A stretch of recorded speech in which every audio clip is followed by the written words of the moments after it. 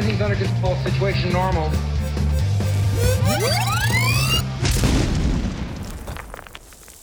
Hello, everybody. Welcome to this week's episode of Florida Man Plays X-Wing. I am your host, as always, Steve Sesnick, and I am joined down to my south by the Reverend Joe Laporta. What's going on, man? Man, it is Sunday night. It's 10 o'clock. It's time to party. Yeah, it's Florida Man party time. 10 o'clock on a Sunday. That's Yeah, we don't give a shit about work tomorrow. No. Zero fucks. So, oh, man. So there's been a crap ton of stuff that's happened in the past couple months since we last put out an episode, but we're going to try to be a little bit more regular about episodes. So, we always say that, but, we're going to try. Well, you get to a certain age and it's harder to be regular. Yeah, you get a little incontinent and you gotta get them bran flakes.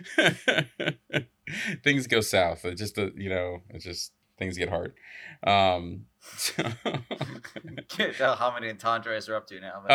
We just keep going. Sextuple entendre. Yes, sextuple. So what have you been up to, Joe? Man, what's been going on in your life? Well, I must say, without getting directly into the X-Wing immediately, I recently went onto the internet. Yes. And you should all be ashamed of yourselves. Yeah. And I don't mean this smut. I mean that's your own business. Well, that's what the internet's always been for. Yeah. Well, yeah. Avenue Q taught us that. Yeah. But I went onto one of the X-Wing forums and I tried to talk to X-Wing players. I don't think I'm gonna do that anymore. Yeah. Yeah, it was a little difficult. I tried to be polite, but I have my limits. I think I won over a few converts. I actually got somebody to apologize, which I thought was the craziest thing. Mm-hmm. Yeah. On the internet, no less. Mm. So I considered that a win, but other than that, it was a fruitless conversation. Yeah. Other than that, I've actually been using the internet for other things. I finally started playing Destiny on the internet since I'm giving up hope that it's going to come back to life. Yes. And I recently bought a Nintendo, which I'm really enjoying. There you go. Yep. Isn't it like some sort of device that can play multiple systems? Yeah, it's a Retron, Hyperkin Retron 5. It has all the things. It has Nintendo and Famicom and Super Famicom and Super Nintendo and Genesis and all kinds of the Game Boys. Yeah. So yes, I'm enjoying the retro video game life. Nah, that sounds good. I know you didn't have a Genesis growing up, so you're kind of trying to discover Genesis games now. I did. I currently have one game. It's a fighting game, and I have no idea what it's about or how to even play it, but I'm enjoying it. Yeah, I was a Genesis kid, and and I've told you this, but my favorite Genesis games, and this is just because, I don't know, I just have good memories of them, but not to say they're good games, but Boogerman and Skitchin are two of my favorite old school Genesis games. You had mentioned Toe Jam and Earl too, didn't you? Toe Jam and Earl. No, it was the other one. With the why am I forgetting the name of it now? With the worm, Earthworm Jim. Earthworm Jim. Oh, yes, okay. Earthworm Jim is another fantastic Genesis game from back in the day. I actually met the guy that did the music for that. That's that game was so far ahead of its time. It was the soundtrack was beyond. For some reason, he decided to do yeoman's work doing that. For whatever reason. It had this incredible soundtrack. It was just very wonky, fun game. It was a cool game. I feel like it was waiting for Adult Swim to come out. If it had come out a few years later, once we'd sort of been prepared for this sort of a thing. Yeah. It would have done better. That was the cool thing with Sega. Sega always kind of felt like the home for the weird games. It does what Nintendo don't. Yeah, exactly. So yes, I do. I miss my old Sega Genesis, but regardless. So yeah, I recently went on a little trip up to North Carolina. Actually, I'll start with my beer here because it's all kind of related. Okay. So I've got myself a Blowing Rock Brewing Company Kolsch, which I acquired in the Blue Ridge Mountains of North Carolina. Which I was there for a little trip recently, which happened to coincide with the massive snowstorm that they got. It was the same weekend. That's a good segue because I am currently sitting here drinking a Cigar City Frost Proof because it has been very cold here in Florida. It's been dipping down to 40. Yes. And I say that really just to offend the rest of the nation listening to this. We're probably quite angry. Yeah, here in North Florida, it got as cold as 45 degrees. Oh, it was brutal. Yeah. Down in I think the funny thing is like down in Miami, it's still like 80. But that's Miami for you. They're up there being like, this is terrible. Yeah.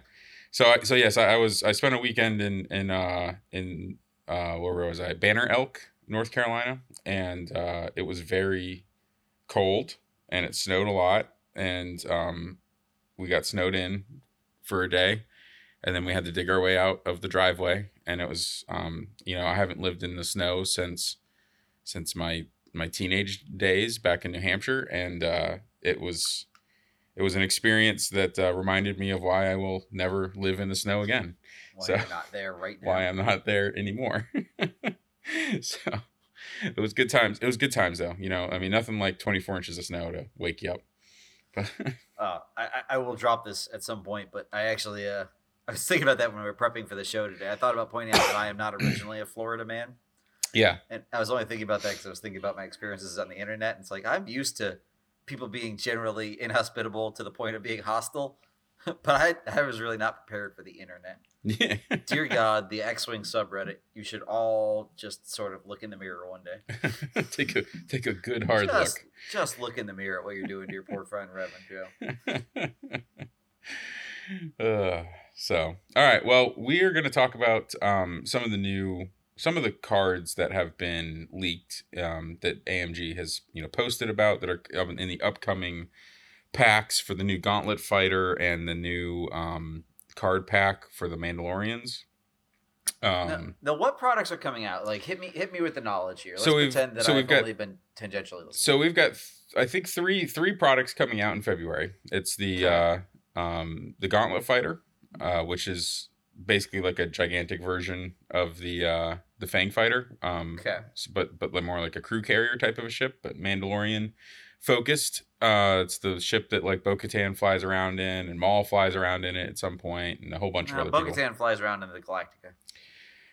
Yeah. Yes. Yeah. Starbuck. Sometimes in Bo-Katan, a Raptor, and sometimes in a garbage truck. Sometimes in a Raptor, sometimes in a who knows what. Yeah. So you get that pack. You also have the Mandalorian Fang Fighter and TIE Fighter pack that's coming out. That's just a card pack that's going to basically provide Fang Fighters to some other factions. You said it's a TIE Fighter pack also? There's also TIE Fighters in there, yeah. There's also some more TIE Fighters. Okay. So are we expecting them to be in just regular faction? I think getting like a new Sabine's tie or anything crazy? I don't think so, no. I think it's just like regular TIE LNs. I think it's just more pilots and maybe some different upgrades for the Imperial TIE Fighters. I believe is what is in there. So they haven't really, I don't think they've shown much from what's coming in that part of the pack, but I haven't seen much, but yeah.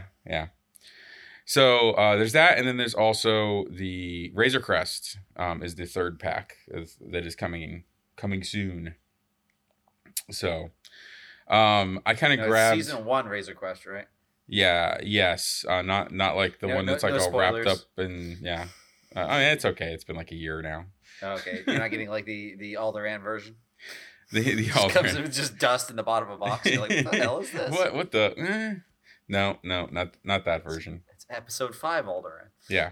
So, I've taken some of these cards that they've released, not all of them, but we decided to grab a selection of them just for something to talk about for this particular episode. And we're going to go over these cards, but we're going to do things a little bit different. And this may be the way that we kind of talk about new cards that don't have points going forward, because it's, basically we've come up with our own way to talk about them that maybe hopefully is a little better and more fun than just reading the cards and saying this might be good depending on the cost. Everybody owes Steve a debt of gratitude because we do a lot of spoiler episodes, and after every single one, I give Steve a ration of shit for how much I hate doing spoiler episodes because our first plan was to make it into a drinking game where every time we introduced a card, and then we had to say, I don't know whether it's good because I don't know how much it costs. We were going to have to take shots. And it was going to be our longest, drunkest episode ever. And Steve talked me down from it. We came up with a different idea, which I think I cut off Steve in the middle of explaining. So what we've come up with, and this was Joe's idea, which but basically what we're gonna So do. if you don't like it, scream into the air at me. Yeah, he won't hear it. It's fine. Email it to me. Yeah. So we're gonna be doing. We're each gonna choose what we think the point cost is going to be for said card. And then whoever chooses the higher point total has to argue why the card is good, and whoever chooses the lower point total has to argue why the card is bad, since they think that it's a bad card because it's cheap. So that's what we're gonna try and do. I think that's a brilliant idea, Steve. I said another really good idea. We should set Joe up with a Florida Man does X-Wing or plays X-Wing email address. Yeah, but I think we should only open it once a year. And we should just do a show just on that. It can be just an open mic episode where we read all the mean tweets sent my way for an entire year. I know you're not going to get this, but this is like the feedback at backtodials.com, except this address will actually go somewhere. Somebody will actually read it, but it will only be once a year. Yes, once a year. Yeah. So what is Back to Dials? It was an X-Wing podcast, and there was an ongoing joke that every other podcast, a lot of the other X-Wing podcasts would do, where they said, if you don't like what we're talking about, email feedback at backtodials.com. Nice. Yeah. Nice. Touche. So anyways, it's kind of like that, except, we haven't come up with it yet, but next week, next time we release an episode, we will have an email address that you can email, all of your feedback for Joe. Prayers to the Reverend. Prayer requests. Yeah. And then once a year we'll pop that sucker open and see what's in there. It's when there'll be that one time we sit around and we have no idea what to make an episode of and nothing worth doing. Yeah. Like, let's do the mailbag. All right. I can't wait. Yes, that'll be good. So all right, well, let's start off here. We've got our points, and I think this is going to be somewhat hilarious because I think mine and Joe's idea of what things should cost is going to be drastically different. The real question is, by halfway through this, you'll be asking whether I'm doing this on 1.0 or 2.0 points.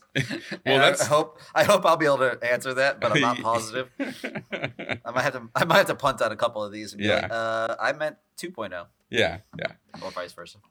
All right, so we're going to start here with Maul Crew. So Maul Crew is a scum card. He's going to takes up 2 crew slots, but he gives you a recurring force point. He gives you a purple coordinate action, and he adds why am I forgetting the name of this? The illicits slot. Yes, he adds an illicit slot. So, all right, Joe gave Maul here a whopping 2 points. And I gave him... That is 2.0 2 points, by the way. That's 2.0 2 points. 2.0 2 points. Joe gave him 2 points. I gave him 14. 14? Woo! Yeah. So... We didn't really think about what order we're doing these in. For who was probably farther off? Because... we'll have to see. We'll have to go back. We have the points recorded. So once the points actually come out, we can kind of maybe go back and recap who is the most far off. Well, that'll be fun too. But for today, at least, we probably should have decided who was going to go first. I think it really doesn't. We can alternate. We can alternate. So, all right, Steve, I'm making you go first. Tell me why this is worth 14 points. Why is it worth 14? So this is worth 14 points because it gives you a recurring force charge. That's why. Simple. That's all. That's the only reason why. A recurring force point is generally worth about like 12 points. I think the cheapest one that I can think of is like 9 points maybe for Seven Sister. But she has has seen fairly limited use. But maybe could see more. So anyways, I put 14 mostly because 1, it's giving you the force point. 2, it is giving you a coordinate action. It is a purple coordinate action, but you do have the ability to coordinate stuff. And it's giving you an illicit slot. So it is taking up an extra crew slot. But anyways, that's why I put 14. I might be a little bit high there. It might be, but my bet is it's over 10 for sure. So anyways, that is my argument for why this is 14 points, why it's a good card. I think it is a good card. It's solid, and it's going to be relatively expensive because of the force point, but we'll see how expensive. So that's fair. Well, my rubric is a little different than yours. Okay. And generally is, which is good. It's good. Mm-hmm. Yeah, it makes us a good relationship here. Yeah. For starters, It's double crew slot. Yeah. What are you putting this on in Scum? What's double crew? Is it still just Houndstooth? You can put it on the Falcon, I believe. Okay. I mean, I don't know if you want to take up both crew slots and the Falcon with it, but yeah. So I guess my first hit against it is I don't like double crew. I don't like double crew in almost any faction, to be honest with you. There are very few. Like, it has to be so stupid good for me to do double crew that I don't know. Yeah. I hate illicit. I still don't think 2.0 has a good illicit. Has enough good illicit upgrades to like make me care. Yeah. There's no. It needs like glitter stim. I don't know why they don't just bring glitter stim back. Like, it wasn't a broken card. It was a decent card, and it would be decent now. But I like the recurring force charge. Mm-hmm. I think that's a handy thing to have. I think that's good. I think purple coordinate is useless as shit. I kind of like what you're saying about the Falcon, but I just don't want to use a force token and an action to give somebody else an action. That feels like I'm just losing a force token. And like, if I could put it on something cheap enough and stupid enough, like if I could put it on the escape pod, if I could put it on the tugboat, quad jumper or whatever. Quad jumper, yeah. Quad jumper, like that would be a thing I could get. If I could put it on a hawk, okay, you got my attention. Mm-hmm. But like, I got to put it on a Falcon. I got to put it on a Houndstooth. Yeah. I'm not wasting their actions to give somebody else an action. It's just not. That's not worth points to me. Yeah, I think the coordinate is the least useful part of the card, but for sure. Yeah, a close second is the illicit slot on there, and I think the cost of a double crew. Maybe the cost of a double crew will keep it from being expensive. Maybe they justify making it like 8. Maybe. But I knocked 8 is probably where it deserves to be for gameplay. Okay. Mm-hmm.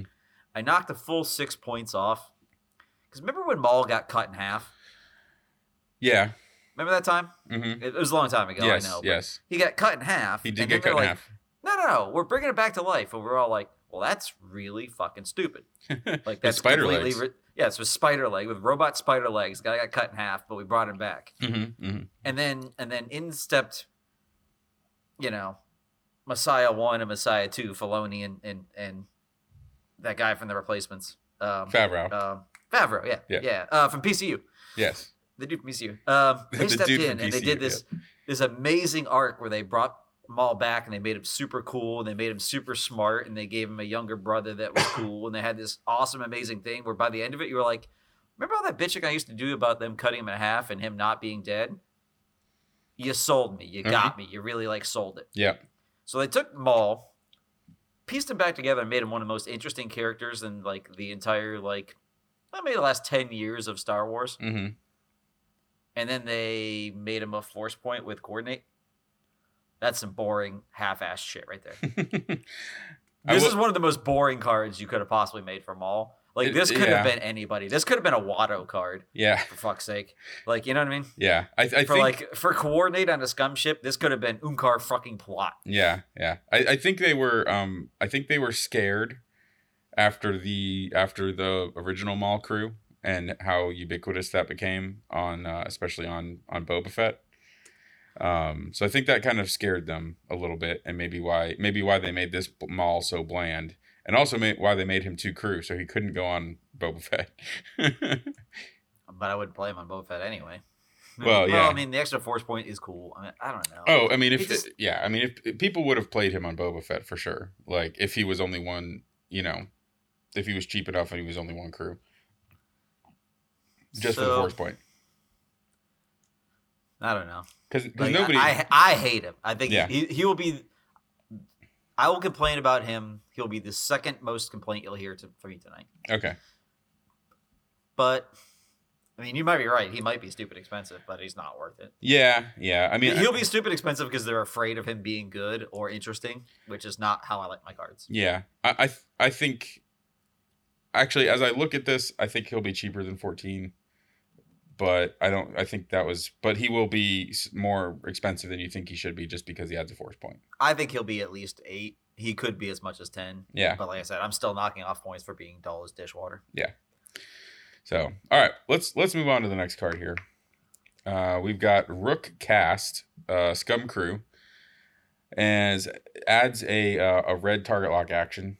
After you perform a red action, you may gain 1 strain token. While you perform an attack, if you are strained, you may change one of your blank or focus results to a hit. So you have to do a red action, you have to get strained, and you get to turn 1 die for free into a hit or crit. It's giving you that red action. Did you say points yet? I have not said points yet. I'm just kind of reading it out loud here.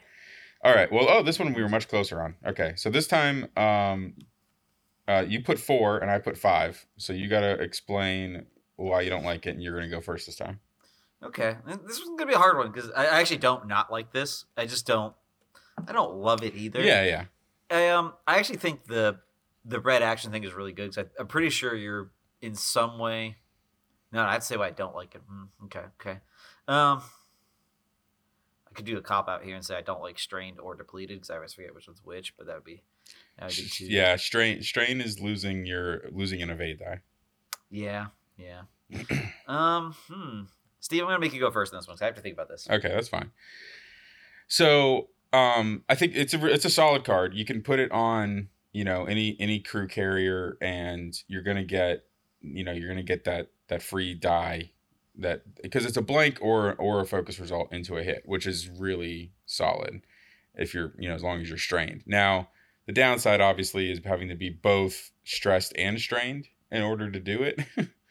Well, I guess not necessarily, because that is a separate paragraph, so you really just have to be strained. So theoretically you could get strained some other way, and you could still have and you could have this ability go off. Like you could fly over gas clouds. Oh no, you don't get strained for those anymore. Never mind. Change the rules for that. You're making my job too easy. Yeah. So anyways, I think I'm gonna end up probably agreeing a little bit more with Joe on this card. I just put 5 down because it is a pretty good dice mod. I just feel like it's probably a little too much work to get to it. But anyways, that's my assessment. I think my shit talking on this one's going to be brief and sort of pointed. I think the type of ship I really want this on is not a crew carrier. Because I think where I'm at on it, like I really want it on a Fang fighter. Yeah. Like if this were like the pilot ability of a Fang fighter, it might be like one of my favorite ones ever. Yeah. And maybe it's because I have Fang fighter on the brain because that's what this set is. But like I don't know. It's like I don't feel like I can put this on Boba Fett because Boba Fett doesn't want a strain token. You know what I mean? Yeah. It's like I don't know that I can put this on. I don't think it's good enough on a Hawk. I mean, it's pretty good on I actually kind of like it on a Houndstooth if that's playable in any way, shape, or form. I think it could be okay in a Houndstooth. That was what I was kind of leaning towards. I'd have to see the action bar. I think it's supposed to just go on a Gauntlet fighter. They're a crew carrier, right? Yeah, for sure. That hits hard enough where you probably do want this, and they have a ton of life. I'm pretty sure. Yeah. So maybe you're okay having a strain. Yes. So I actually, I'm gonna go with it. Just doesn't quite go on enough of the things I want it on. Like, there's things I think would be perfect on. Like if this ability were like pilot talent or character. A pilot's ability, God, that'd be so good. Yeah. And on a crew, it's just not quite what I want. Yeah.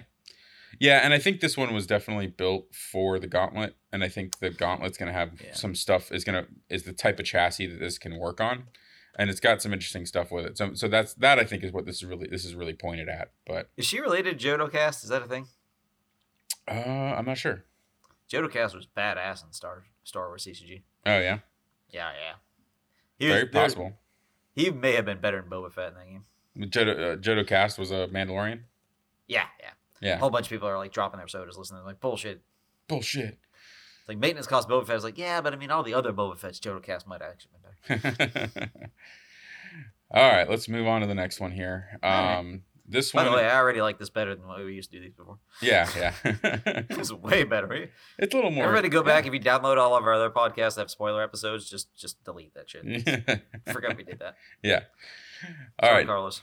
Next up, we've got. Oh, and we'll get him on this eventually too. So. Does it work with 3 people? Oh yeah, I guess the person in the middle doesn't have to say anything. Yeah, whoever's in the middle just gets a hall pass. Gets to sit there and judge us. Yeah, whoever comes in the middle can come in the end and judge who's right. Ooh, yeah, I like You that. like that? Yeah. Yeah. All right. Being right. So next up, we've got Savage Opress. You put down a 7. I put down a 10. So I'm gonna take the good side for this one again. But so Savage Opress is scum or separatist crew. It adds a recurring force point. After a friendly ship in your front arc at range 1 to 2 gains a stress or strain token, you may spend 1 force. If you do, that ship gains 1 focus token. So, all right, you want to go first on this one, or shall I? I'll go first. Okay. I'm really feeling like it's a design paradigm from AMG or FFG, the latter days of FFG, whoever actually designed this stuff. I think this stuff was was amongst the last stuff that FFG actually designed. Okay, well, somebody in charge decided that every ability had to have a range penalty and be directional, Mm-hmm. and I really don't like that. I think that adds too much. I don't think that's as much about maneuvering as they think it is. Mm-hmm. I think it's about like fiddliness at that point. You know what I mean? It's really kind of crossed the line from being. I think you have to fly in formation to you have to fly in this specific formation that we told you to do. Yeah. And I don't find it as interesting or entertaining. I don't mind it as much when it applies to enemy ships. It's much more annoying when it's a friendly ship ability. Yeah, I think you're right on that one too, because for me what that does is it means you have to fly your own list in a specific way, which just means you practiced it and you're more predictable and you're a little more boring. Mm-hmm. Whereas like if it's your enemy ship, at least he has some agency to not be in it. On that. Yeah, to not be where he's not going to get reamed. So I kind of like that better. So I'm going to give this one a knock because it's a knock at power level too. Anytime you have a range penalty and a what arc you have to be out of, it's a little harder to pull this off. And to be honest with you, gaining a stress and strain, I don't. It's a stress or strain. Yeah, so that's not terrible, but it's a strain. I'm not sure the focus token's is good at that point. Mm-hmm. You're rolling fewer defend dice. It's not bad, but it's not great. Yeah, depends on the ship, but yeah. So you're right. I probably have him below the amount of. He's probably below the point cost that it costs to just get a force token. But I think force tokens are like Bowtie turrets. I think they're completely overpriced. Mm-hmm. Yeah, I think he'll be, and that's why I put 10 on this. So like I put 14 on Maul up there. I think partially because I was probably overestimating the coordinate when I did the points, but it also does add like an illicit slot, which can be useful. I don't think this ability is really you're gonna ever use it. I think this is kind of like this is pretty similar to Seven Sisters crew ability. You're just never gonna use it, and I mean, maybe every once in a while it'll happen and you may use it, but for the most part, you're going to use this almost never. So you're basically just paying for the force point at that point. So yeah, and you're paying for the right to use the force point to do something that's probably not as good as having a force point. Yeah. Like if you looked at this as a division of labor sort of thing, right? Like you're probably paying. Let's assume that your 10 is correct. You're probably paying 7 for the force point, and 3 for the ability. So would you use the 7 points to get the 3? No, then you're just wasting 3. Yeah. I know that may not make sense to other people, but that's kind of how I look at it. It's like, I'm paying points for something I'm never going to use. Mm-hmm. You could just take that away, quit wasting my time. Mm-hmm. That'd be brilliant. But. Yeah. So we'll see, but it does give another way to get a force point on a few different ships, in the Scum faction and in the Separatist faction. So that's the other thing too, is a little bit more versatile than Maul up there, because Maul was for Scum only. Well, I mean, in fairness, he probably goes with Separatist Maul. He's probably the guy that gives them a force point so they can do the gunner ability. Yeah. This is a pretty good one to stick on the. It's thematic, Maul. And I do like thematic, so maybe. All right, moving on. We have Prime Minister Almec, which is a double-sided card. And this one, Joe put him down as 4. I put him down as 2, so I get to. Fuck. Yeah, I get to take the position, the lower position. Well, you get the power bottom this one. I get the power bottom this one. So, all right. So we've got Prime Minister Almec. He's Republic or Scum. And he's a crew card. Set up, equip the side face up. After a friendly ship at range 0 to 2 reveals a white maneuver, If it has no green tokens, it may gain 1 stress token to gain 1 calculate token. During the end phase, if you have 2 or more stress tokens, flip this card. On the other side is Olmec Maul's Puppet. After a friendly ship at range 0 to 2 fully executes a red maneuver, that ship may perform a calculate or focus action on its action bar, even while stressed.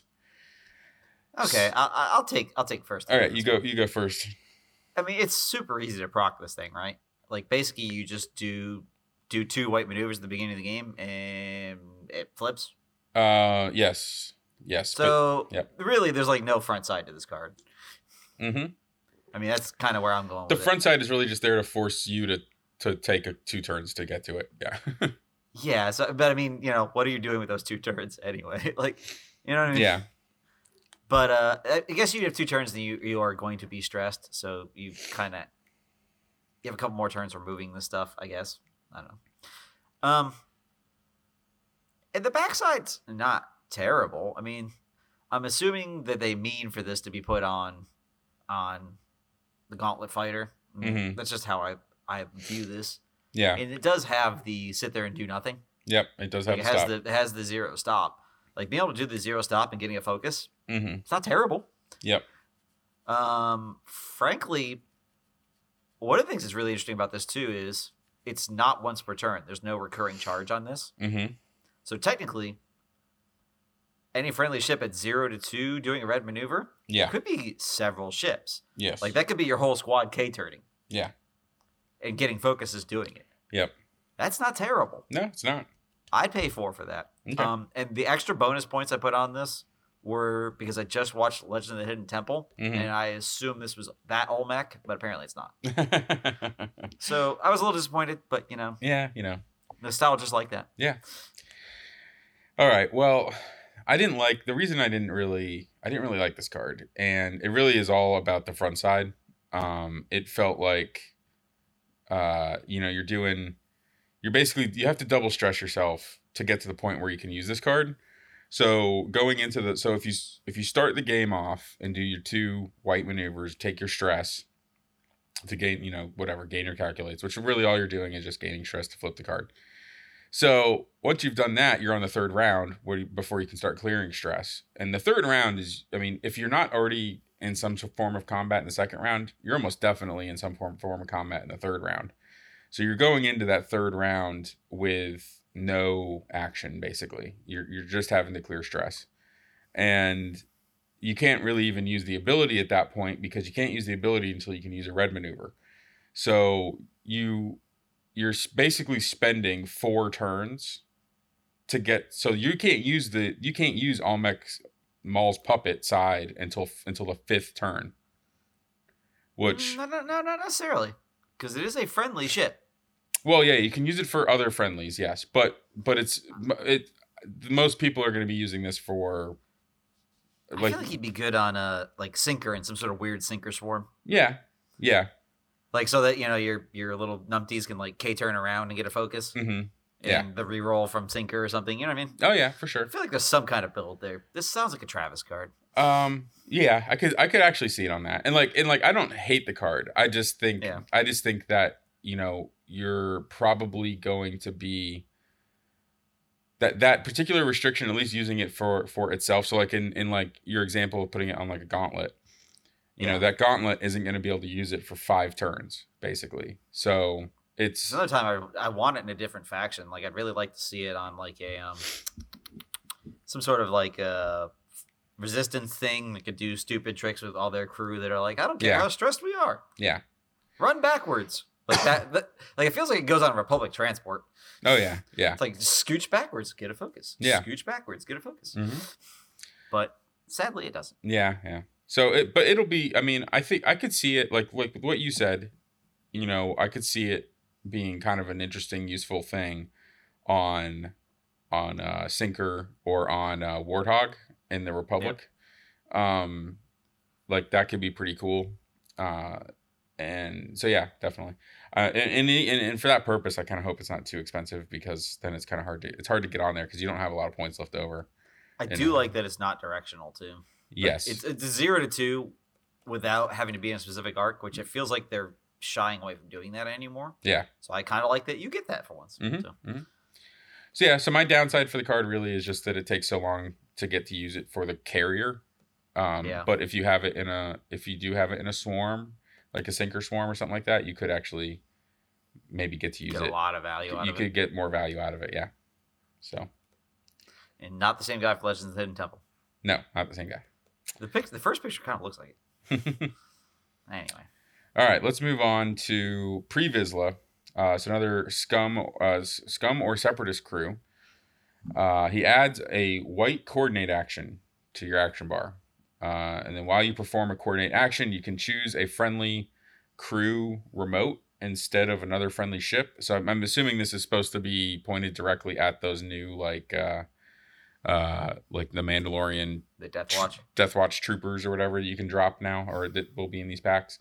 So that's probably specifically what this ability is for. So you can choose the remotes instead of another friendly ship, and instead of performing an action, that remote relocates forward using a 1 hard left or right or 2 straight template. All right, so Joe gave it a 3. I gave it an 8. So Joe, you want to go first? Yeah, I'll go first. Okay. This card is being judged based on a lot of other outside factors, right? Mm-hmm. For me, at least. For starters, I feel terrible putting Pre-Vizsla at 3 points because in Destiny, he's just chef's kiss, just a baller. I played him in a tournament, played him in 2 tournaments recently, and just does work for me. Yeah. So sorry, Pre, that I'm busting your chops in this game. I don't know how good the remotes are going to be, and I think that's a huge question mark as to how many points this guy is or is worth. Yeah. Because I think he's really designed for that. I have been playing a lot of action efficiency in finger quotes kind of lists in X-Wing, and as much as I've been playing X-Wing lately, and I'm not loving them. So like anything that gives just one ship a coordinate isn't really blowing my skirt up because I really just feel like I don't feel like you're gaining that much. Like I've been playing a lot of interesting lists that do action efficiency things, and it feels like by the end of the day, I'm really getting marginal use out of them, and that's in lists that are gaining actual action gain. I still don't feel like I'm getting that much out of them. So anything that just simply trades out, taking my action and giving it to some other ship, I'm not feeling it. Yeah, and that's where I'm at on that. I don't feel like coordinate's that good right now. Yeah.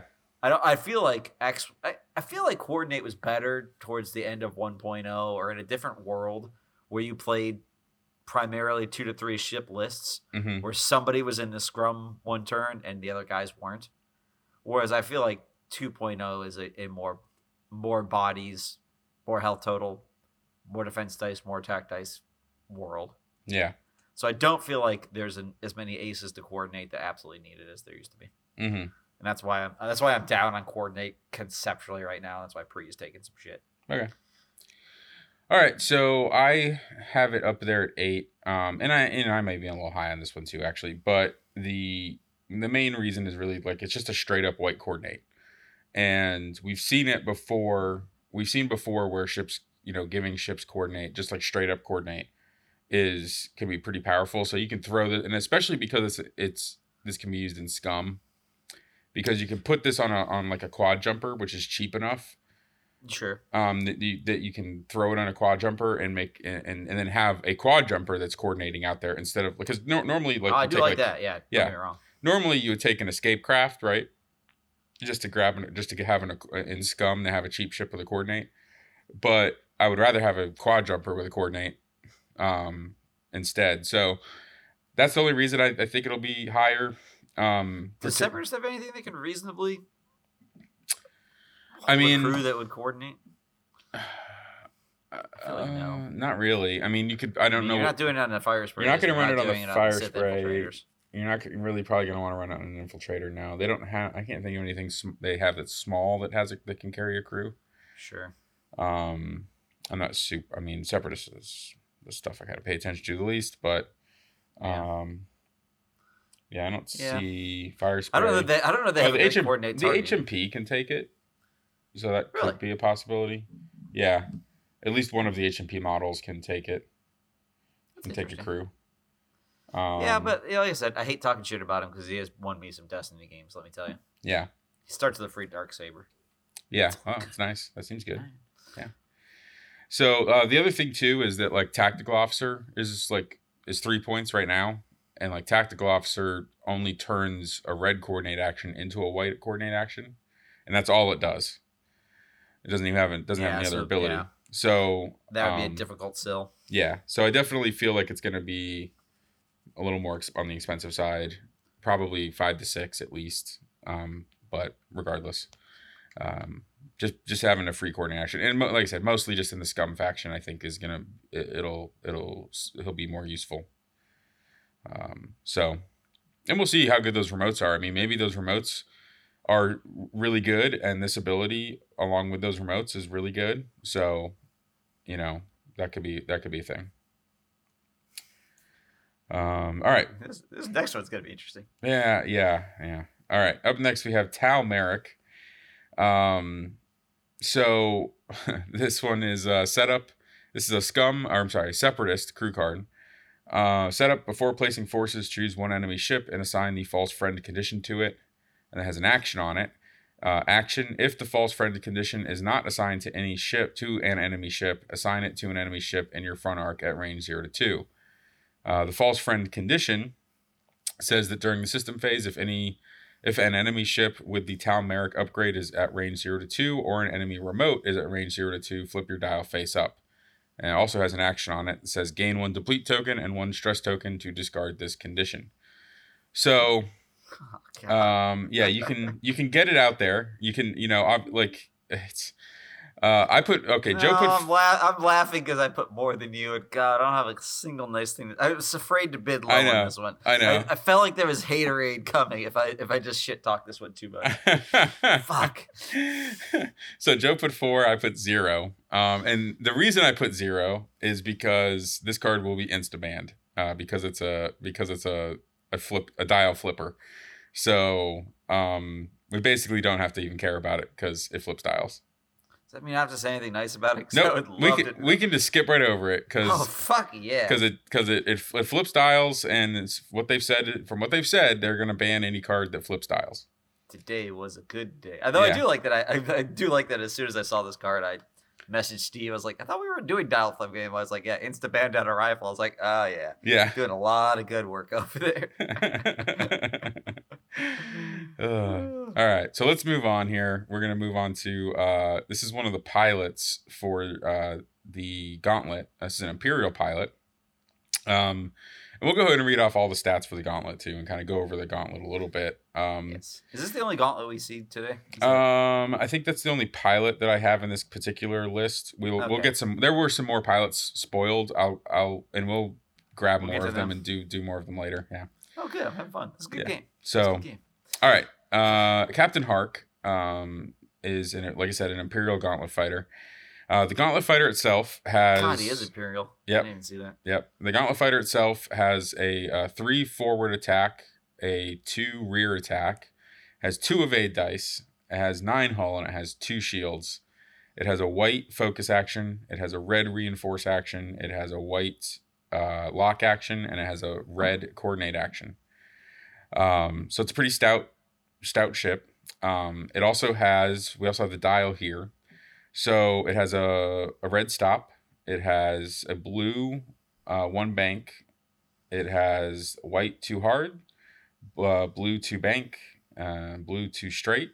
It's got a red 3 hard, a white 3 bank, and a white 3 straight, and a white 4 straight. So it's not too dissimilar a dial from a Lambda shuttle. It's actually, it's a little better because you get the white 2 hard. Really these gauntlets I actually think are pretty similar to Lambda shuttles, but just better because they have a little more health, and also because of the pivot, the swivel wing abilities, which we'll talk about later.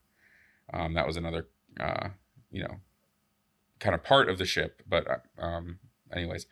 So Captain Hark himself says after you reveal a stop maneuver, if you are equipped with swivel wings down, you must execute a bank 1 left or right side slip maneuver of the same difficulty instead. After you execute that maneuver, you must flip swivel wings down. So you go into the swivel wings up position.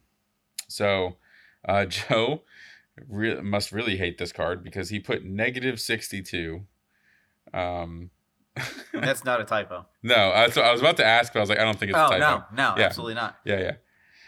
Steve, what did you put? If you want to talk about it, I'm gonna chew a bunch of oxygen afterwards. So. Okay, all right. I put 56, and that's mostly just because I think these things are gonna land price wise somewhere in between the Lambdas and like an Epsilon shuttle and in the first order faction price wise.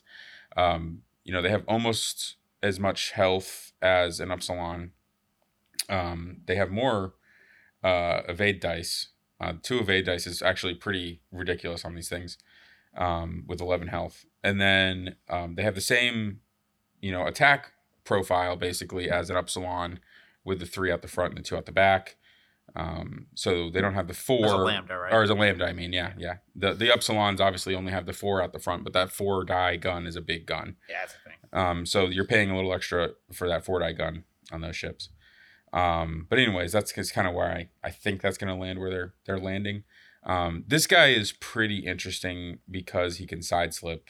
And so basically instead of doing a stop maneuver and just spinning like with the other like with the swivel wings, he can actually do a side slip maneuver, which is pretty rad for this big of a ship to be able to do that. So anyways, I got him at 56. I think it's pretty solid. It's going to be hard to say, like, it's a lot of this is going to end up being kind of somewhat cost dependent, and like this kind of a crew carrier, this kind of a support ship that you're going to have, especially in Imperial. It really just depends on where he lands points wise with compared to other similar type things that you might run. But I like the ability on face value. So, all right, Joe. Why do you hate this so much? Fucking hate this ability. Uh-huh. I hate it. Actually, Steve, let's do a thing real quick. So the image right underneath there is the dial, right? Yeah. What does it say in the middle of the dial? GTF. That's how I feel about it. I think it should get the fuck out. I read this thing's ability. I had to reference both sides of the swivel wing, and then I had to go to the rules reference on YASB 2.0 to see what the fuck a side slip was, because I assumed they just renamed something they already had. But they did not. It's a whole new stupid fucking maneuver that I need to learn how it works, that I won't be able to, I don't want to, and I don't like. Well, the side slip mechanic came with if you the can tell HMPs. the audience what that is, I'm going to take my headphones off for a second, and if you could just nod slightly when you're done. The side slip mechanic came along with the HMPs, so it's an ability they have that in order to move horizontally as opposed to forward only. It's basically similar to decloaking with a Phantom, but is a maneuver instead of like a barrel roll. So that's it. Nodding away. Oh, good. So I can come back now? Yeah. I didn't listen to any of that, Steve. I don't give a fuck. I know. I don't want more advanced maneuvers. I don't want more different ways to try to figure out how ships move. I am sick of that shit. I'm sick of it. I am sick of it. I would get rid of all of that shit. It would all be gone if I ran the zoo. Yeah. So that makes me angry. I don't like double-sided configurations. Uh-huh. I don't like it when the X-Wing has it. I don't like when the B-Wing has it. I don't like any of that. It's a bunch of text. It's a wall of fucking text. Yeah. That I can't remember which side you're on or how it matters or what it does. I'm not memorizing both of them. I'm not walking over to the other side of the table to figure it out every time. Mm-hmm. I am sick of everything that this ship does. Mm-hmm. I also think red reinforced just sucks and you're never going to use it. And I just talked shit about white coordinate. So how do you think I feel about red coordinate? Yeah. On a ship this big? Yeah. So without the ability on this ship, I would probably say 56 points sounds totally reasonable. I would never ever play this ship. If I saw it on the other side of the table, there's a real good chance I'd go to the parking lot for sandwiches. I hate this ship. Okay. Like a fat kid hates a treadmill. All right. So Also, along with the ship, it has the swivel wing thing, which is basically the same thing as, I think it's basically the same thing as the pivot wing on the U-wing ship for configuration. So, I'm assuming that this is probably just going to be a free upgrade or free thing. Like, they've made pretty much all the configurations free. I don't know if they did that for the pivot wing, but I'm assuming they did. So I suppose I can check. Let's see. It's the U-wing. Yeah, pivot wing 0 points. So my guess is that this is going to be a 0 point on here. And it looks like it is pretty much the same ability. I just don't. We'll talk about this a little more during the shout outs. Mm-hmm. We'll come back. We'll swivel wing back around to this. Yeah. The shout outs. Yes. So, so the swivel wing is after you execute a 0 maneuver, you may rotate your ship 90 or 180 degrees. If you do, you must flip this card. And then on the upside, when you have it flipped over, while you defend, you roll 1 fewer defense die. After you fully execute a non-stationary maneuver, you may flip this card. So basically, you have to move forward in order to flip the card back over. I do kind of like how it's only 1 defend die, though. It's like, hey, you're basically now the broadside of a barn. Yeah. It's like, oh, that seems really bad. It's like, 1 defense die. You're like, really? Yeah. It's like, you are kind of a target. Like, look at that picture and tell me you couldn't hit that. Yeah. You know what I mean? It is. For a carnival game, they would just hand you the fucking prize. It is quite the targeting profile it gives you. Yeah. So. Quite the silhouette. Yeah. So, anyways, it's, I think this ship is going to be pretty solid. And I think this, I know, we used to see a fair bit of U-wing play. And the pivot wing ability on that was fucking annoying. So I'm sure this will be just as annoying. So, especially with a ship that has a forward and rear arc, as opposed to just a forward arc like the U-wing. Yeah. So yeah, I think it's gonna be pretty good, but we'll see. One thing I will say though is that, I mean, it depends on which factions. Or do we know which factions are getting this? It's pretty much everything, right? Everybody except First Order and Resistance is getting a gauntlet. Oh, wow. Okay. Yeah. I was about to say that one of the things the U-wing had going for it was just that Rebel has some of the best crew in the game. Yeah. But, I mean, yeah, every faction has good crew at that point, I guess. Yeah. It was also just because Cassian, straight up. I mean, Cassian was, ridiculously good. I mean, still is, but he's just, expensive now. But Cassian was stupid good for a long time. So, all right, moving on. We've got Rebel Fenn Rau in the Fang Fighter. Spoiler alert, that would be the farthest apart from each other that we were. Points wise? Oh yeah. Yeah, by 120. I should hope so. I took most of my homework seriously. Yeah. All right, so we got Rebel Fenn Rau in the Fang Fighter. Joe had him at 64. I had him at 62. So, would you like to go first? Oh, here, let me read off Fenn Rau here. So it's a Fang Fighter, just like every other Fang Fighter. Has the Concordia face-off, has the same chassis. But Fenn Rau's ability is different. He is still a 6. Before a friendly ship at range 1 to 2 engages, if there is an enemy ship in its front arc at range 1, that friendly ship may remove 1 non-lock red token. All right, you want to go first, Joe?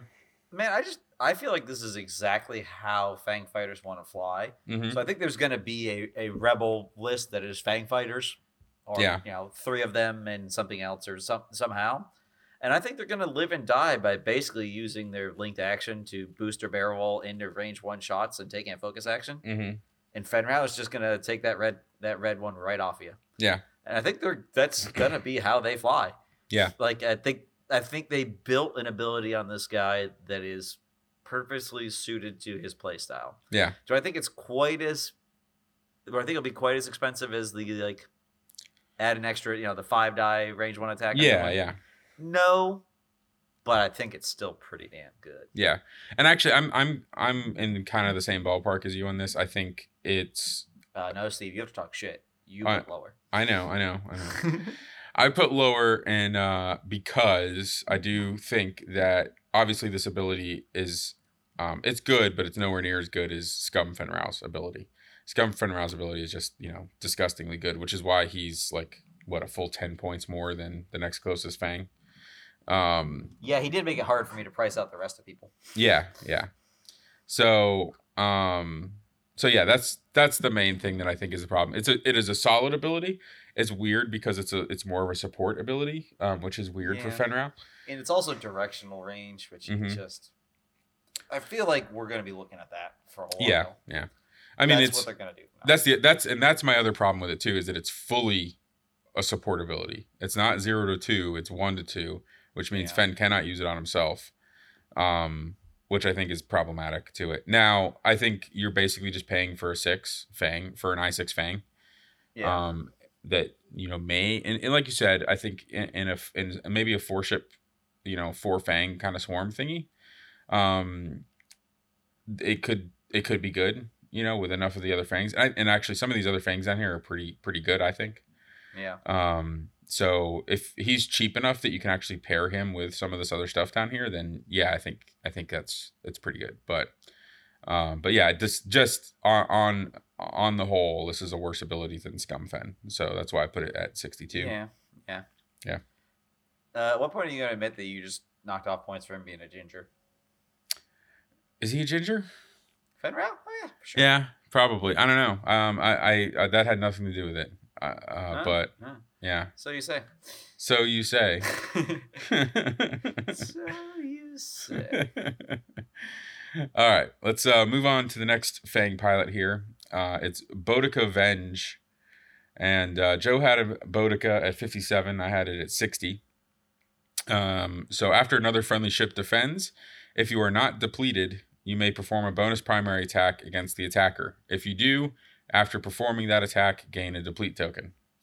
And it's an I4. So, all right, I'll go first on this one. Right. I mean, it's just a bonus attack, right? How can you go wrong with a bonus attack? I don't think it's a super hard one to pull off. I think the biggest problem with it is that, and this is like a universal problem to any card that triggers off of another friendly ship defending, is that people are just going to shoot your ass first. Yeah. And that's the universal problem with it. But it is, I think, a pretty good ability. It's a bonus attack.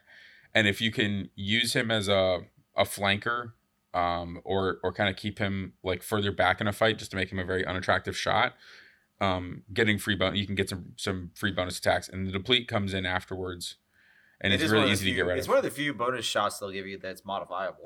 Yeah, it's modifiable. You gain your deplete afterwards, which is, so it's really easy to get rid of that. Yeah, it's really easy to get rid of. It's not as great if you're doing this on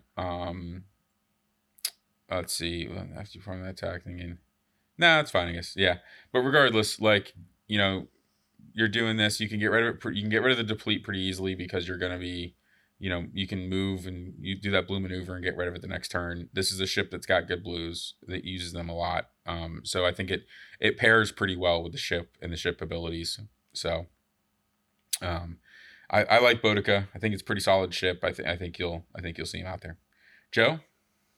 Yeah, I gotta talk some shit about it, I guess. The simple answer would be that I don't like deplete tokens, which I'm being consistent about. I've previously mentioned that. But actually, in this case, I don't think that means anything, because I don't think you're shooting again before that matters. So to say something bad about him, man, I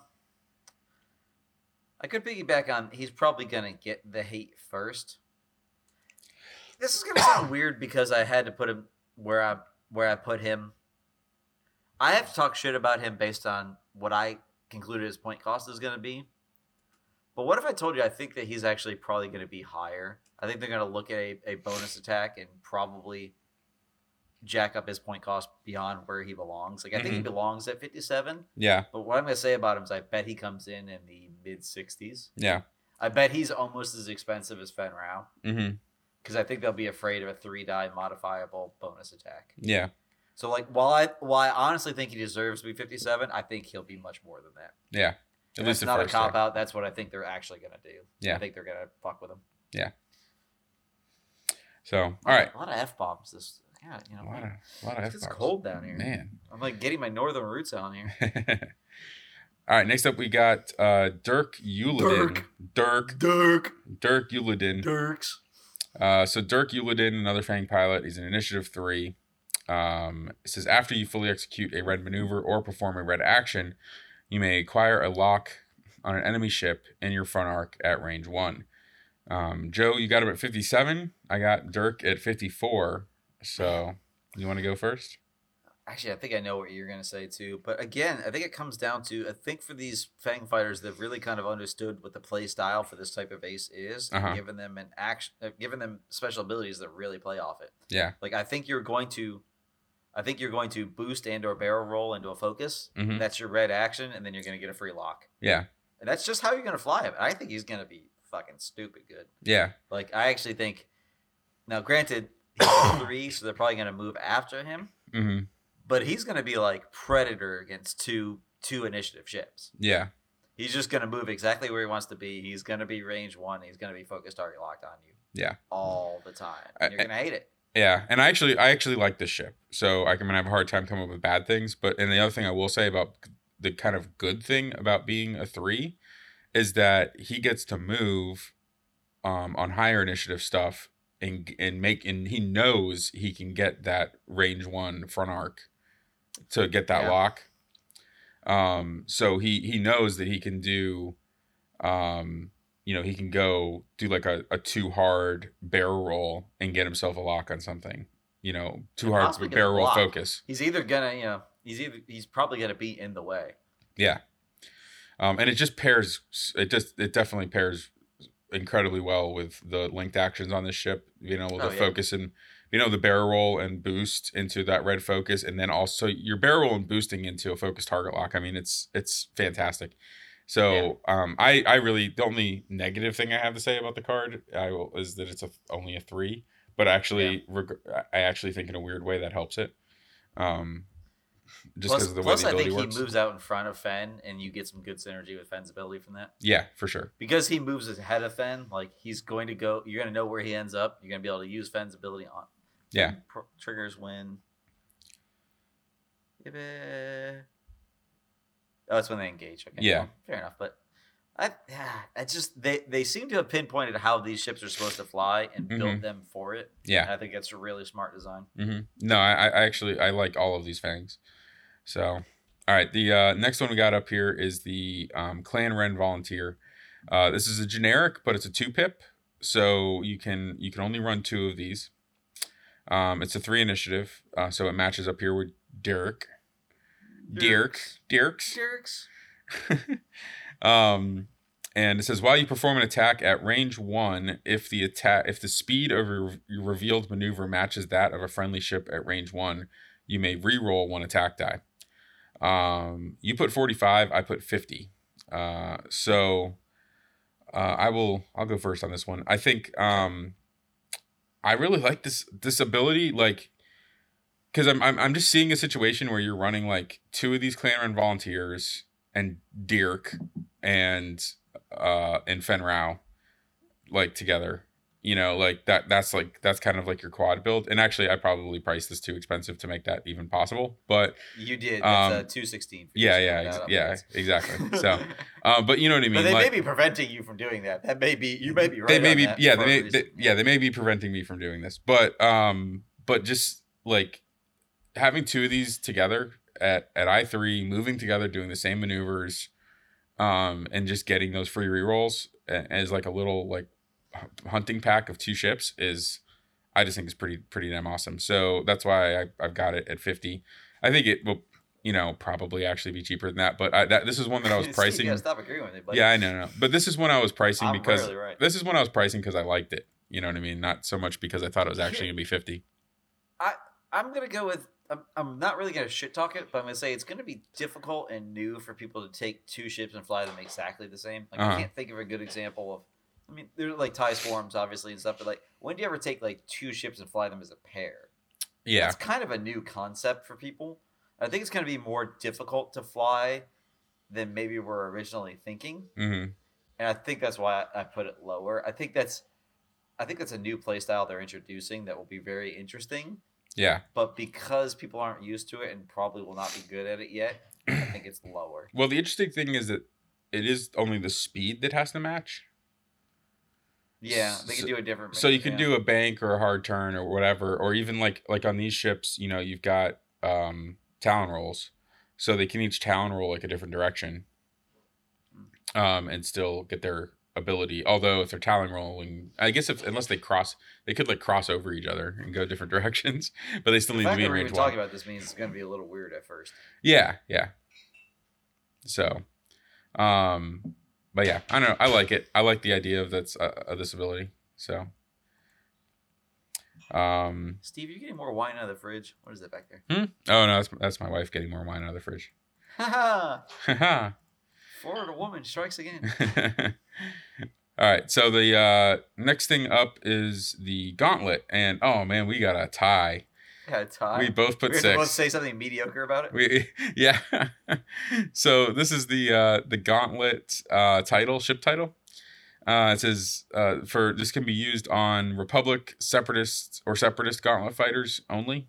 So there's going to be a bunch of different gauntlet titles depending on factions and whatnot, but this is Republic or Separatist faction. So this particular one gives you 2 non-recurring charges. And it says, during the system phase, you may spend 1 charge to repair 1 face-up ship damage card, and it adds a crew slot. We both put 6 points. I don't know. Just say whatever you want to say about it, Joe. The fact that it's a non-action to get rid of a damage card on a ship that has 9 hull. Yeah. That's pretty damn good. Yes. Adding a crew slot when obviously they're going to put out a shit ton of crew for these. Yeah. That's pretty good. Yes. I don't think there was anything else I was going to put in the mod slot anyway, and I certainly wasn't going to put anything in the title slot. So, yeah. Like, it's things on there barely matter. Mm-hmm. I'm going to go with, it's a very conditional giving you 2 extra hull. Yeah. Essentially. So I think it comes in between what it would cost you to get 2 shield upgrades, 2 hull upgrades, essentially. Mm-hmm. That's why I gave it 6. Yeah. So I think it's letting you repair a face-up ship damage card. So you're not getting rid of the actual damage, but you are getting rid of shitty crits. A face-up. Yeah. Gotcha. So you are getting rid of shitty crits though, especially some the couple that you can't actually repair normally. So like the structural damage structural damage is a ship damage card. My favorite when I play the Falcon. Yeah. That's always a favorite of everybody's. Oh yeah. Yeah. Structural damage and damage engine, I think both of those you can't repair, so being able to repair those is really nice. But and then getting the crew slot, like you said, I mean, it's a ship that's probably going to have, I'm assuming this is going to be a 2 crew type of a ship. So you think it has 2 crew natively and this makes it the 3rd? I think so. I mean, it's a big fat ass ship. I'd have a hard time seeing it not have, I mean, unless they do like the crew and the gunner slot kind of thing, and then this gives you 2 crew. They could do something wacky and not give it a crew slot until you do this. They could, which would be very strange, but yes. I don't want them to. Yeah. Yeah. So we'll see. I actually, now that I'm thinking about it, I bet it'll have a crew and a gunner, and then you would use this to get like the double slot. Possible. So you play them all on there. Yeah. So you play them all, or in the Imperial faction, you can play Palpatine. Oh, that actually has some legs, probably. Yeah. So, anyways, solid card. I think we were obviously both on the same page on this one at 6. So, all right. Next up, we have the one of the Razor Crest pilots. This is Q9-0. And Joe had him at 45. I had him at 48, which actually I think that's pretty good that we were that close. Yeah, actually, this has not been as off as I thought it. Yeah.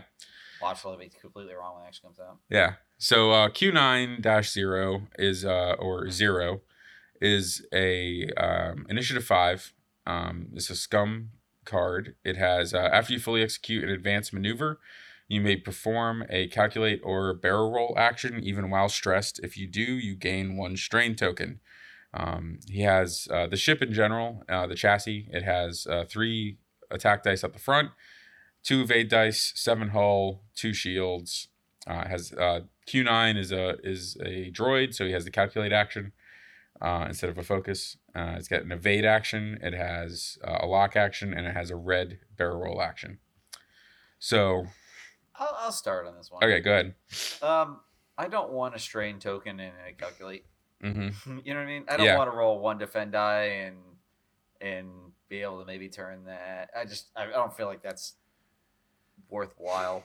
Yeah. You know what I mean? Mm-hmm. That's not really a ship ability. That's like a thanks for sucking. Mm-hmm. So the fact that it doesn't have a focus really seems sketchy to me. I don't know. Yeah. Yeah. Maybe it'll like if you get stuck with a calculate, you should have a reason for that and something better for it. Yeah. So yeah, I put this at 48, and I think this ship is kind of in the like Lambda shuttle range points wise. That's just I was looking at it in the Mist Hunter range. Yeah, same thing. I think it's actually I think it's actually really similar to the Mist Hunter. It in a is. lot of ways. Yeah, to the point where right. I kind of wonder, well, like, I don't think it has much of its own identity, but yeah, we'll see once you start putting everything together. Like all the different cards that kind of are going to come in this pack, but yeah, it's definitely a very straightforward ship. I mean, the ship is definitely a puncher. It's going to get in your face. So yeah, this is not a bad ability for that.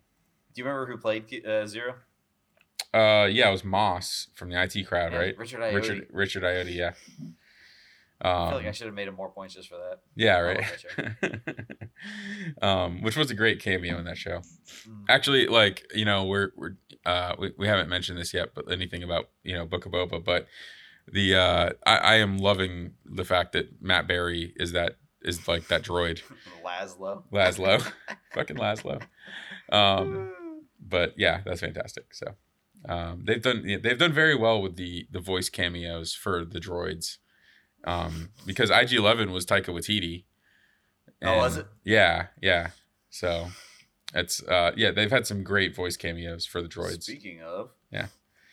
But anyways, so I think it's a solid ship. This ability doesn't seem bad. I think it's a pretty decent ability. Yeah, I mean, it's an ability.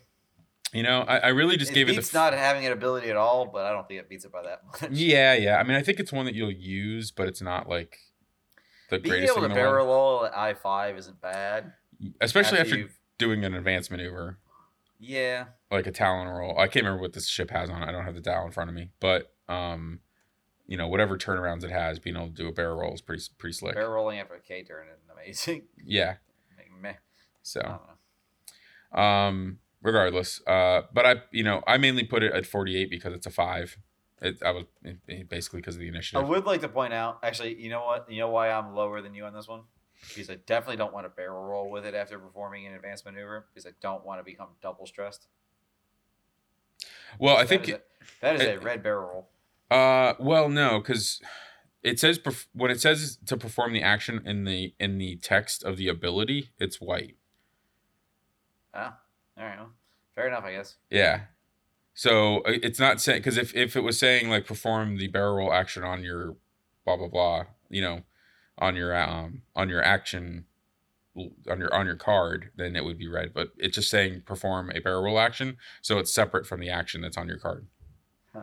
So it's just white. Well, yeah. Fair enough. But yeah, no, I think it's a pretty solid ability. But I think you're really just paying for I-5. I think you're paying for I-5, and if this is... Here's the thing. I just don't think this is going to be better than other Razor Crest pilots. Yeah.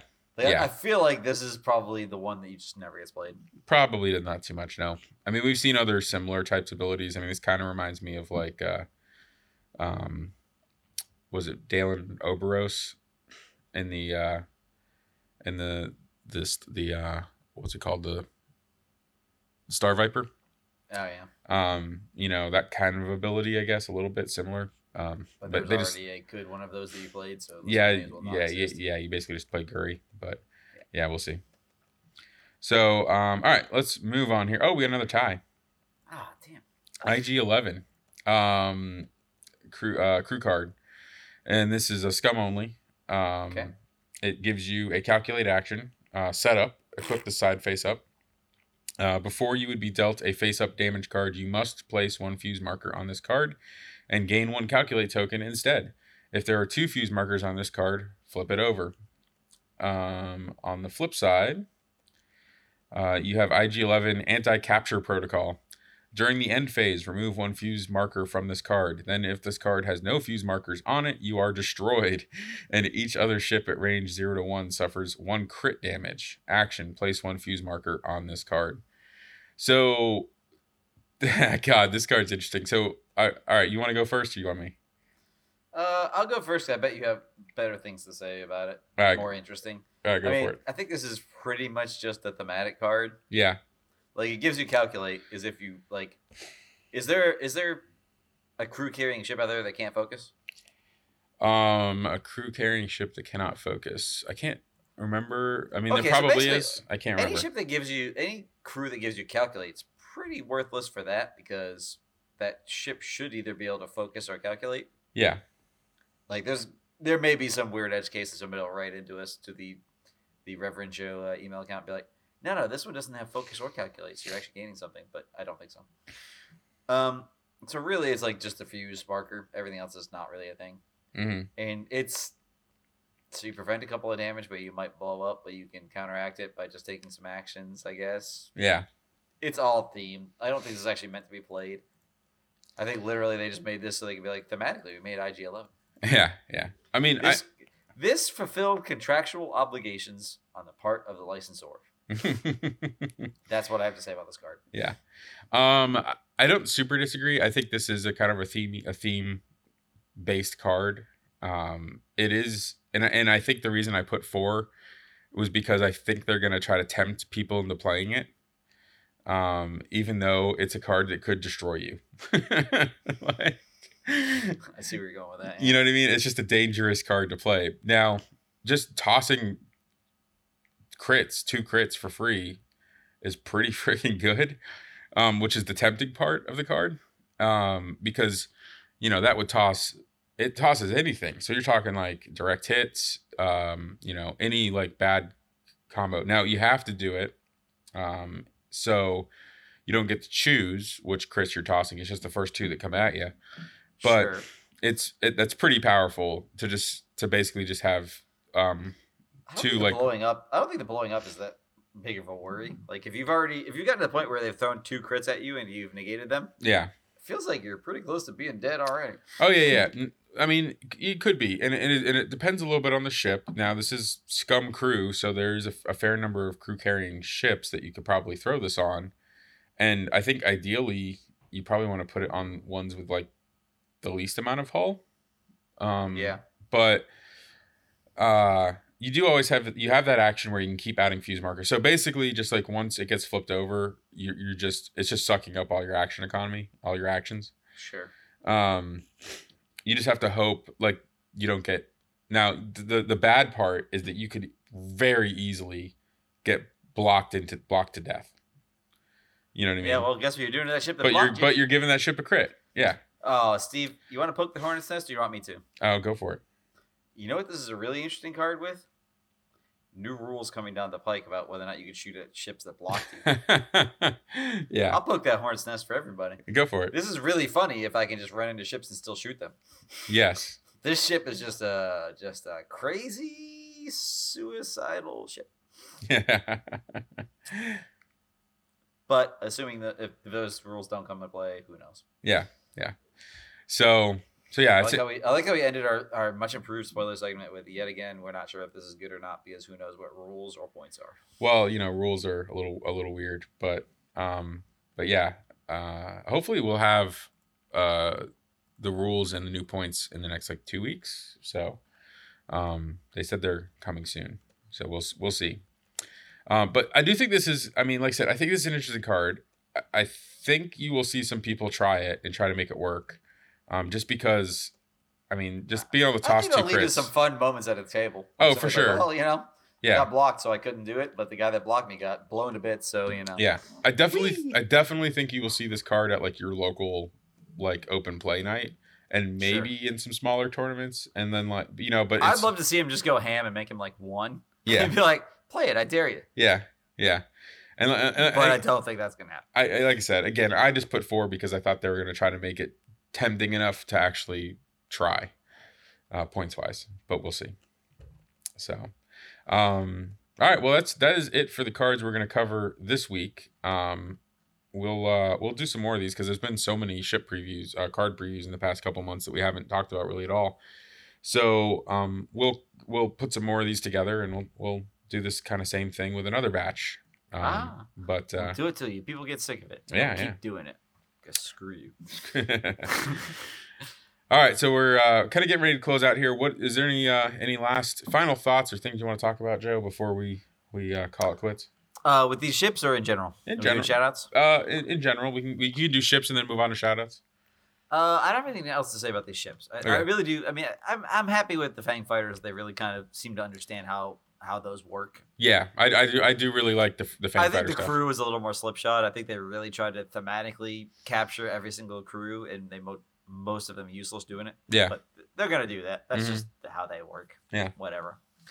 For shout-outs, Steve and I don't listen to podcasts, which will probably be pretty evident by this point. But Steve and I recently both listened to a series of podcasts that were done by Team Covenant, who a lot of you have probably heard of. They did a series of 6 episodes about, they called it How to Ruin a Game, but I don't think that's completely accurate. I think that's hyperbole. They did a series of 6 episodes about how games die. Yeah. And I've been on this podcast quite a bit talking about how all games, including potentially X-Wing, can die. And I thought that their theses in all of these were applicable and pretty insightful.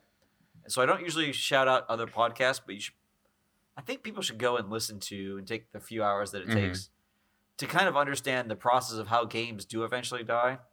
And I only say that because I think X-Wing players are of the opinion that X-Wing will never die. And I've said that about a great many games and then watched them die. So I think you owe it to yourselves to at least do some research and be like, there's some things that are warning signs that we should. The other interesting thing, the other thing too is this particular podcast, these series of episodes that Team Covenant did were from, I believe, like the summer of 2020. Summer of 2020. Yeah. So it's a little bit before. I actually almost wish they would kind of go back and redo a few of these episodes, or at least talk about them, kind of bring some of these topics back up in more current context for X-Wing specifically. I'd be interested to hear just their take on, especially the communication episode that they did, and like some of that was pretty insightful. Some of the PR marketing stuff they talked about.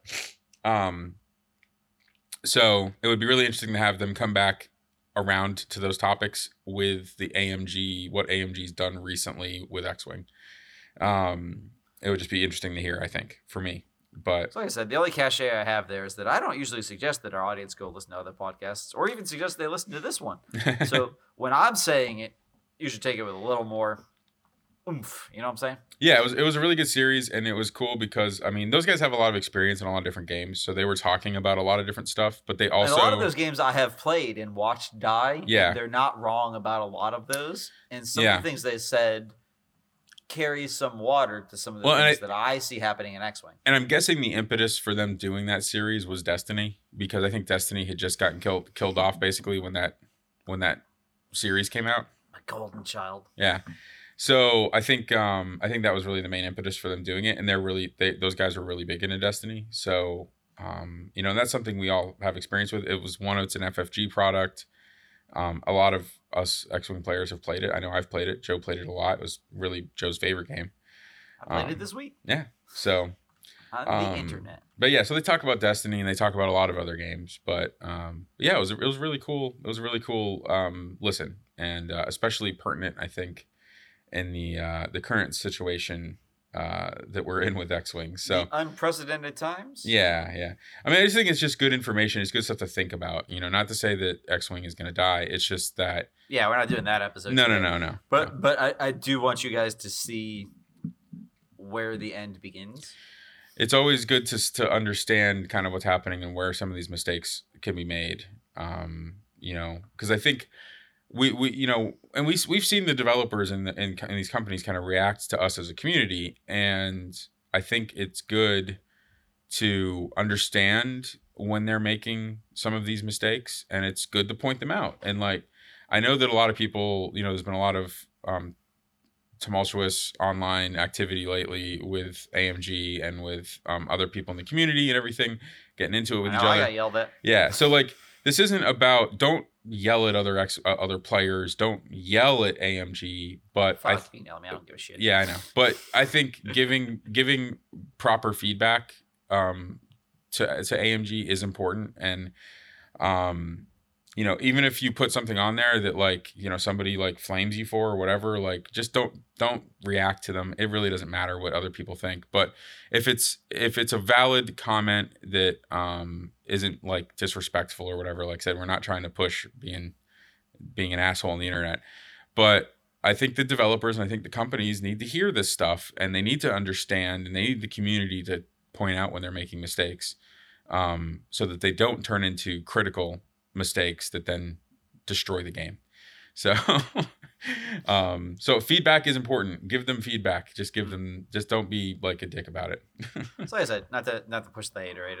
I think X-Wing players could gain a lot from listening to that and understanding what the life cycle of a game looks like. Yeah. Because I don't know that X-Wing players understand that that's a thing. They think it's all tulips and roses forever. And it may be for a long time, but not a lot of games get as far as X-Wing has gotten. Yeah. Steve, what are your shout-outs, buddy? No, well, I've sucked all the oxygen out of the room. No, that's fine. I think that's a good point. I'm glad you brought it up because I liked that series as well. I listened to it, and I don't actually listen to a podcast. Yeah. Well, real life X-Wing's starting to happen again. The Las Vegas Open is it this weekend? I think it's just coming up weekend next week. Or we're recording on Sunday night. It is the following weekend from now. So that's going to be like the biggest in-person tournament that has happened since X-Wing, since anybody started doing in-person play again in the last maybe 6 months. So that's cool. They have been given some official prize support from AMG. They just announced that today, like I think today or yesterday. Nice. Now it is not new prize support. It is all stuff that was kind of, I guess they had in storage, so it was like a lot of gotta start somewhere. Yeah, it's 2019 World's prizes, 2020 Store Champs stuff. But it's now the Store Champ stuff is actually kind of cool because most stores didn't get to play their 2020 Store Champs because they didn't. They were already having shipping issues early before COVID even started with that particular set of Store Champ stuff, because I think a lot of the West Coast got it, but nobody on the East Coast, or at least nobody in like the Southeast. Like I know the entire state of Florida, not a single store actually received a Store Champ kit, which was some real bullshit. But regardless, nobody really was getting the Store Champ kits, and not many of them were played. So those are some cool prizes if that's something that they have in there. Anyways, yeah. So LVO is gonna happen. We'll probably talk about LVO results. That might be the next episode we do, is after LVO, and we can talk a little bit about results and maybe go over some other some more card spoilers too.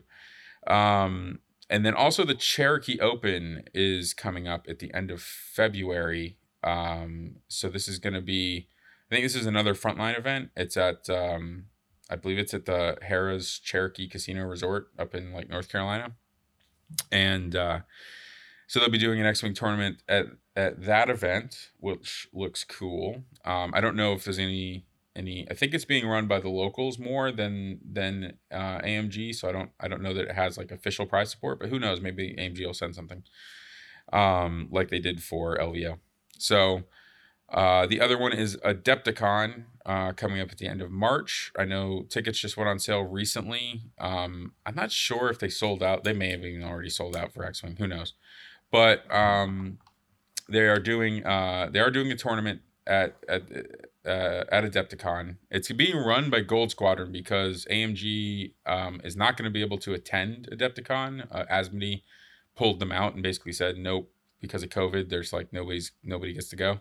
They're not doing it anywhere at this point. So AMG employees have basically been like ixnayed from going to anything right now.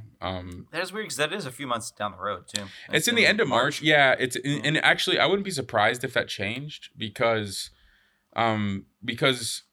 I'm no doctor or anything, but the COVID, this particular version of COVID, Omicron, seems to burn much faster. It's obviously much more contagious. People are catching it a lot faster and more quickly.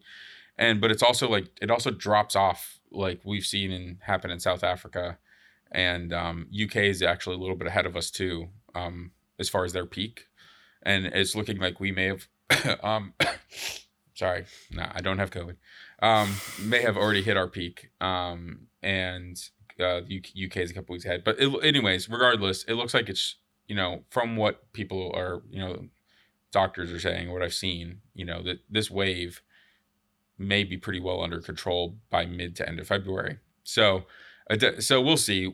That could change. Who knows? We'll see. Hopefully the Force will be with us. Hopefully the Force will be with us on that one. If you're trying to go to Adepticon. But regardless, they are still sending prizes. It is going to be, the tournament will be run by Gold Squadron and Dion.